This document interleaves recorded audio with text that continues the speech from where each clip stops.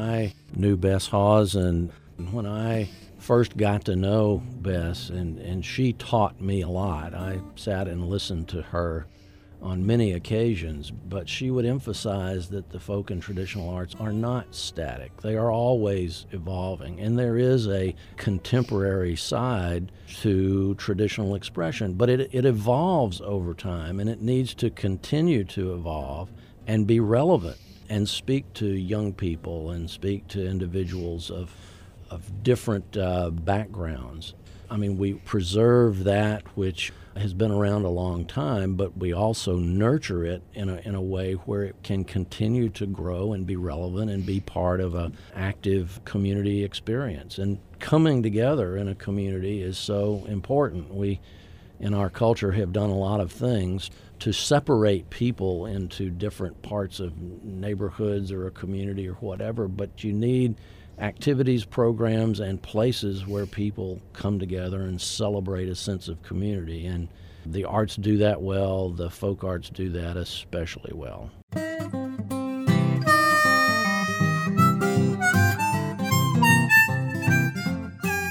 That's Al Head. He's the executive director of the Alabama State Council on the Arts and recipient of the 2012 Bess Lomax Hawes National Heritage Fellowship Award. Welcome to Artworks, the program that goes behind the scenes with some of the nation's great artists to explore how art works. I'm your host, Josephine Reed. As you just heard, it would be difficult to find a more eloquent advocate for folk and traditional arts than Al Head. For 40 years, Al has been pivotal in ensuring that folk art would be recognized and honored by state and national arts agencies. As state's art director in first Florida, then Louisiana, and for the past 28 years, Alabama, Al has the unique distinction of creating folk arts programs in each of these three states. Throughout the years, he's served on many folk and traditional arts panels here at the NEA, and he's been involved in the nominating process of artists who've gone on to receive National Heritage Fellowship Awards, like Clifton Chenier, and the a cappella gospel group, the Birmingham Sunlights. Al Head has spent his career demonstrating and celebrating the importance of folk and traditional arts to the social and economic fabrics of communities, working tirelessly to expand state funding for these art forms, and developing innovative programs that allow these arts to grow and reach diverse audiences. Little wonder, then, that Al Head would be chosen to receive the 2012 Bess Lomax Hawes Award, which recognizes an individual who has made a significant contribution to the preservation and awareness of cultural heritage. I spoke with Al soon after the award was announced. I wanted to know how he first became interested in folk and traditional art. When I was in Florida, and I started off in Tallahassee in 1972, and this was in the Panhandle part of the state, and there were rich folk traditions in that area. My hometown is Troy, Alabama, in the Wiregrass part of Alabama, and folk culture was something that was very prevalent there, something I experienced as a young boy, and I just thought it was magical. But when I was in a position professionally to start looking at areas of support, that was something that seemed very obvious, and there were artists and folk traditions that were all around us, and for the most part, back in the early 70s, in establishing government support for the arts, we were looking at large museums and symphony orchestras and dance companies, and the folk arts were something that were seen as nice, but that's not something that really is a big part of our funding policy. Luckily, right now, I think we're at a point where we just accept the centrality of folk and traditional arts in American culture, but Bess and you were pioneers in really making that happen.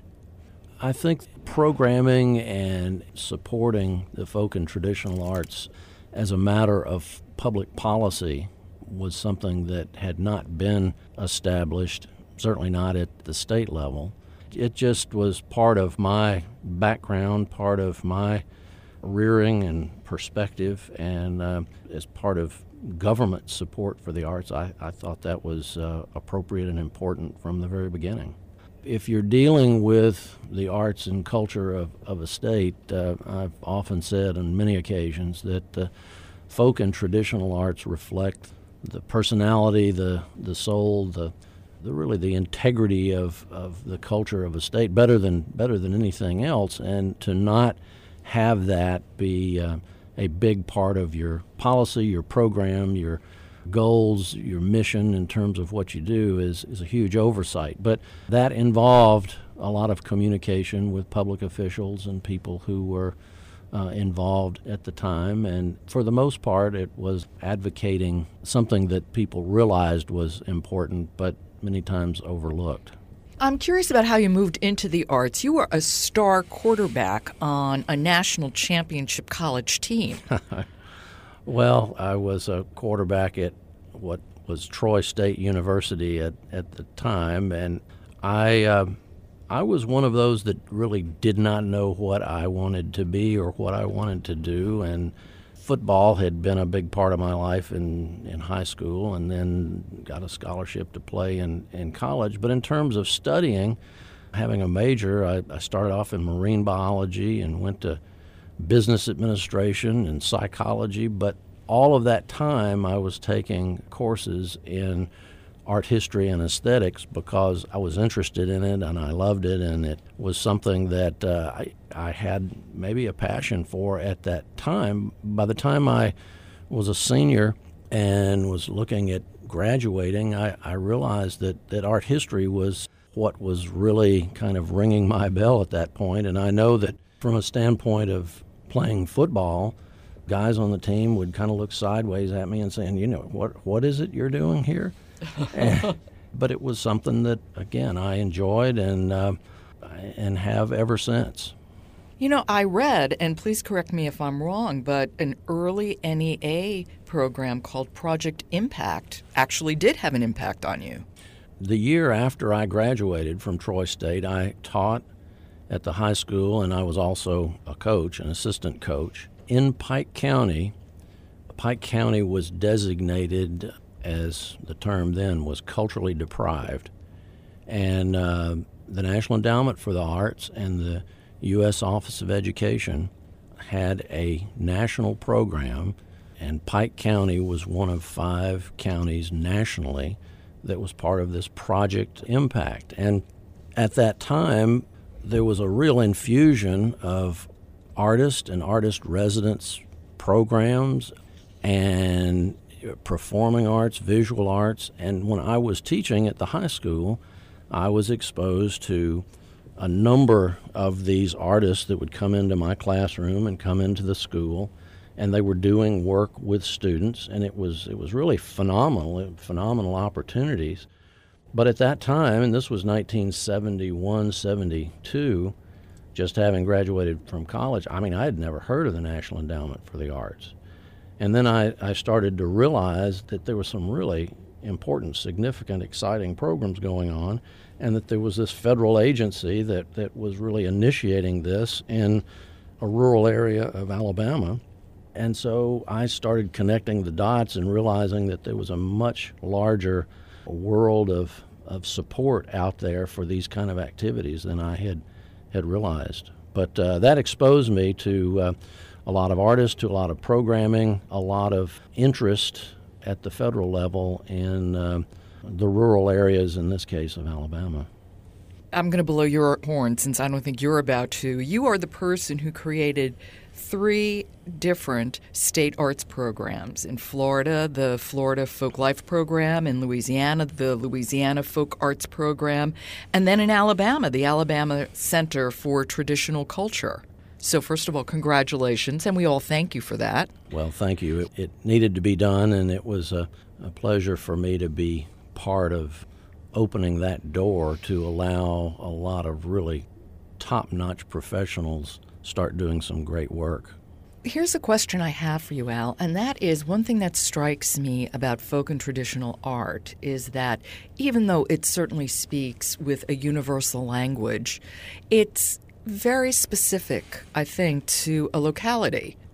And I'm wondering how the different emphases in the arts between Florida, Louisiana, and Alabama. There are some things that are shared and in common, and then there are some things that are indigenous to a state, to a region, in some cases to a community. And there is Southern culture that we talk about a lot, like it is one thing, but obviously it is not. I mean, there are many cultures in the South, and Southern culture is about as diverse as any location that you would ever want to find.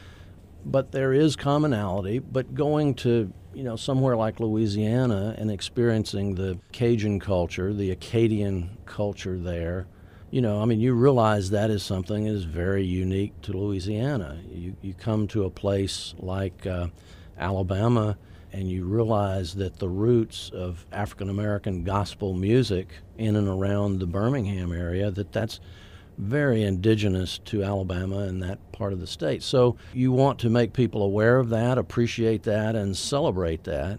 And in most all cases, you don't have large institutions, arts institutions, that are programming in these areas.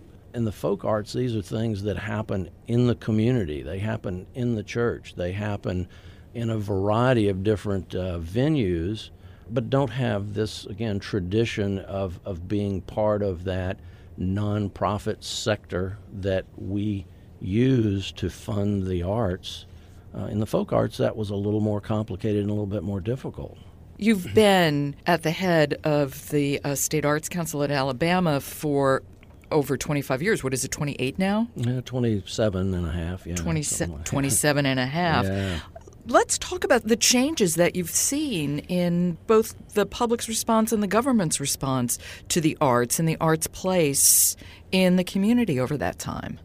Let me say, when I came to Alabama in 1985 from Louisiana, there had been good work that had been going on here for quite some time. But in terms of the size and scope of the commitment, it was not as large as it could be and should be. And, when I came, after having been in Louisiana for 8 years, I was of the feeling that the folk arts, that's one of the richest cultural resources that the state has, and that we need to support that more, celebrate that more, make people more appreciative. And we developed a structure. We developed an organizational structure for maximizing what we could do in this area. And we started off with actually a challenge grant from the National Endowment for the Arts, which was pretty unique to start a folk life center in a state, for the endowment to be providing a challenge grant for that.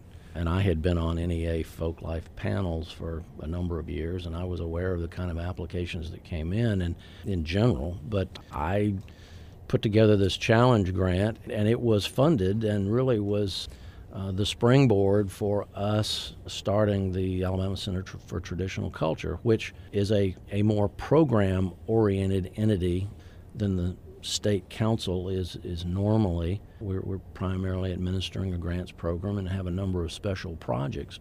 But the center engaged in field work and programs, radio programs, and we had folklife festivals for a number of years. And so that was just part of moving this kind of cultural expression front and center within the state, where it very much deserved to be.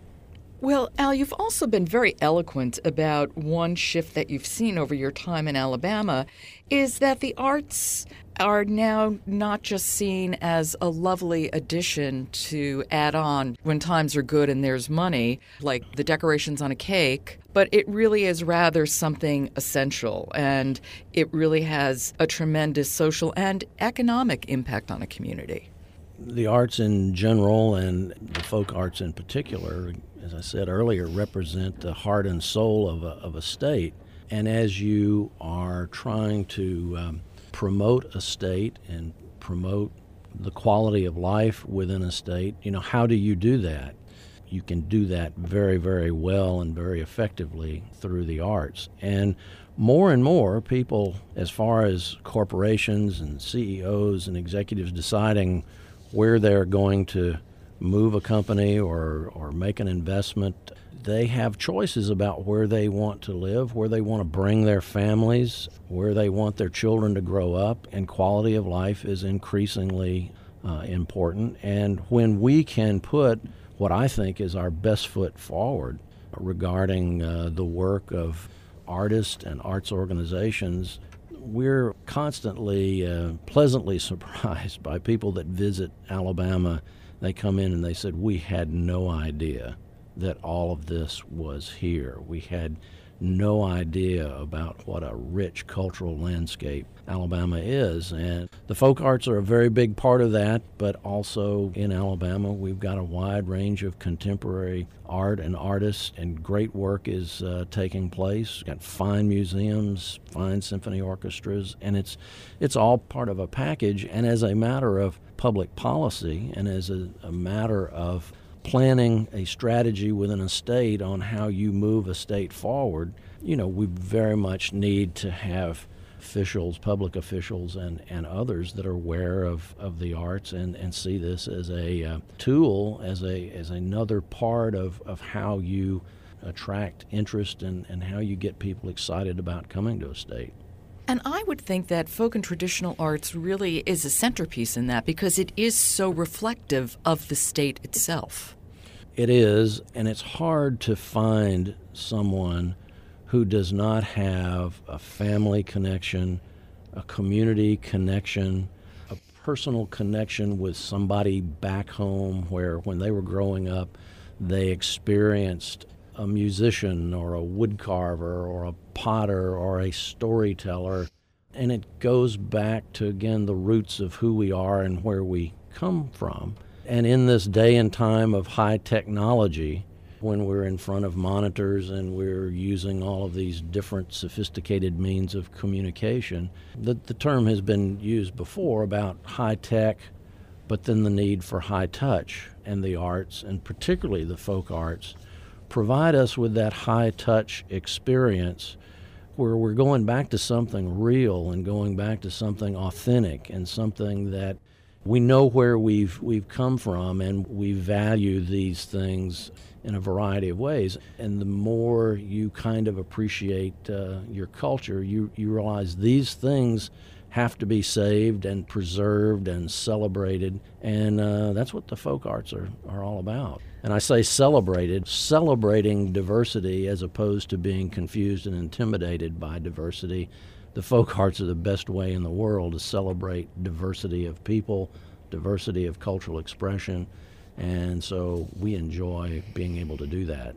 Well, I'd like to actually just have you discuss briefly, if you don't mind, a program that you shepherded in Louisiana, and that was documenting the Vietnamese resettlement there, which seemed to me to be a perfect expression of how folk art can work, because here are new people coming to our shores, and the traditions that they'll bring that down the road become a part of folk and traditional art and part of the bigger picture of Louisiana. Well, that was a new population. It was a growing population, and I really have to give a lot of credit to Nick Spitzer, who I hired in Louisiana in the fall of 77, and Nick had so much sensitivity toward this new population and realized that there were cultural expressions there that were important, but very foreign to the state of Louisiana at that time. But to provide an outlet, to provide an avenue and a vehicle for these new immigrants to maintain and celebrate a big part of their culture was a huge part of the infusion of that population in the state. And, people tend to know what they like and like what they know, and something that is foreign to them, they tend to be a little alienated or confused or in some cases intimidated by it. But the more you get to know something, the more you appreciate it and the more you want to be a part of it. And that was the case with the Vietnamese population in Louisiana. The more you got to know about it, the more you enjoyed it. I mean, that you realized how rich it was. We have a Cambodian community fishing community down in the Bayou Battery area of Alabama, and it's the same there. This is a source of great pride for these people, and for us to recognize that and give them opportunities to show this part of their culture off is an important thing for us to be able to do. And you've also begun a cultural exchange program. Tell us about that.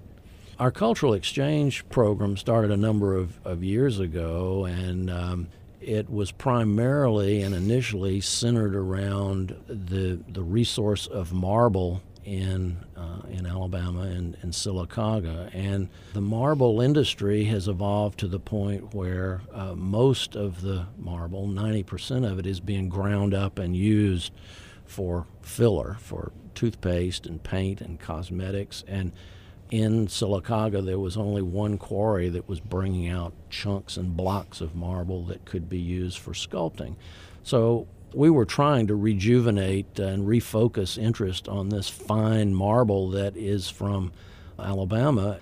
To make a really long story short, we started visiting in Italy, Pietrasanta in particular, and we were wanting to bring some Italian sculptors, master sculptors and artists to Alabama to work with this Sylacauga marble and to engage in demonstrations and rejuvenate some interest and bring in sculptors from different parts of Alabama and really around the country to work with these sculptors. And the tradition of marble sculpting in Italy is, I don't have to say a whole lot about that, but the excitement that has stimulated in Sylacauga. They now have a Sylacauga Marble Festival, and the tradition of marble sculpting goes way back there, but it had all but been forgotten. And so that was a big part of the emphasis and focus for the cultural exchange, and it spread into other areas, including music and literature. And we took our African-American a cappella gospel group, the Birmingham Sunlights, who were recipients of the Heritage Award several years ago, to perform over in Pietrasanta, Italy. And they performed on the piazza there and started off with a crowd of a couple of hundred, and with 10 or 15 minutes there were 2,000 people there that they couldn't believe what they were hearing. Said it's gonna rain, children. God's gonna send the water from Zion. Lord, he's gonna raise the heavens up higher. It's gonna rain, it's gonna rain. Said it's gonna rain, children. God's gonna send the water from Zion. Lord, he's gonna raise the heavens up higher. It's gonna rain, it's gonna rain. Now wait a minute. God got angry upon his throne. The angels up in heaven, they began to moan. He said, go down, angels, stir up a flood, blow out the sun, the blood, then come back, angels, and bar the door. For I declare my time shall be no more. They tell me, great God, when it started to rain, the women and the children, they began to scream. They knocked on the windows, they battled on the door, said, look here, Noah, can you take on more? But Noah said, I'm sorry, my friend, but God's got the key and you can't get it. It's gonna rain. To see that sort of cultural bridge of how this Italian population was responding to the Birmingham Sunlights was really pretty amazing and quite a thrill, actually. This kind of dovetails into the Alabama Folk Arts Apprenticeship Program, doesn't it? That began 22 years ago? Well, that's been going on for a long time, yeah, and 22 plus years. This is a program that the endowment has been funding for a number of years, and then we have, over time, continued to put more and more state money into that program. But to provide support for master artists to teach their craft or their tradition or their expression to a younger generation, that's very, very important. And Bess Hawes was very emphatic about the importance of teaching the younger folks these traditions and making sure that they, again, could carry on. And you like what you know and you know what you like. And there, in some communities, there is a tendency for the young folks to go in different directions and even to the point of some alienation there regarding different artistic expressions. But invariably, when you get them together with a master artist, there's an incredible amount of interest and respect and engagement there that happens through the apprenticeship program that I don't know where and how it happens anywhere else. We need to do more and more of that, and these model programs really help us to introduce important work to the younger generation, but also to celebrate and recognize the work of these master artists, whether it's in quilting or wood carving or pottery or music. Absolutely. And it's an incredibly successful program. And here we are at the dawn of the 21st century, Al Head. Where do you think folk and traditional arts are right now at the cusp of a new century? Again, I go back to that high-tech, high-touch. I think that as we move forward with all of this technology, we still have this in our bones and in our genes where we don't want to lose touch with where we came from. We want the pride of our culture, of our ancestors to kind of live on. As we deal with government and public policy, and we talk about the size of government and reducing the size of government and what are essential functions of government, and to what extent do we support the arts, and to what extent is this something that needs to expand or grow in a time of difficult economy. But, when we're talking to legislators here in Alabama, you throw out all kind of fancy facts and figures and impact studies and this, that, and the other, but you let an artist speak and do what artists do, invariably that touches people in a way where they will say, I get it. And they will be proud of that person. They're proud that they're from their community, from their state. And I've heard cowboy poets do it. I've heard Cajun musicians do it. I've heard a cappella gospel groups in Alabama do that. And no one argues with the fact that this is important. And again, we dissect things in trying to determine what kind of funding is appropriate or those kind of things that make us a great state, a great community, a great country. And when you have artists perform and do what artists do, it is the strongest statement that you can make about this is a big part of who we are as a country and what we need to be about. I can't help but think as humans we realize that this is the highest form of human expression, and there's got to be a kind of avenue of support for keeping that alive and well. Al Head, thank you so much. And again, many, many congratulations. A real pleasure talking with you. That was Al Head. He's the executive director of the Alabama State Council on the Arts and the recipient of the 2012 Bess Lomax Hawes National Heritage Fellowship Award. You've been listening to Artworks, produced at the National Endowment for the Arts. Adam Campy is the musical supervisor. The music was composed and performed by Pat Donahue and Clint Hoover. It's Gonna Rain, sung by the 2009 National Heritage Fellows, the Birmingham Sunlights. You can subscribe to Artworks at iTunes U. Just click on the iTunes link on our podcast page. Next week, a conversation with author Margot Livesey. To find out how art works in communities across the country, keep checking the Artworks blog or follow us at NEA Arts on Twitter. For the National Endowment for the Arts, I'm Josephine Reed. Thanks for listening.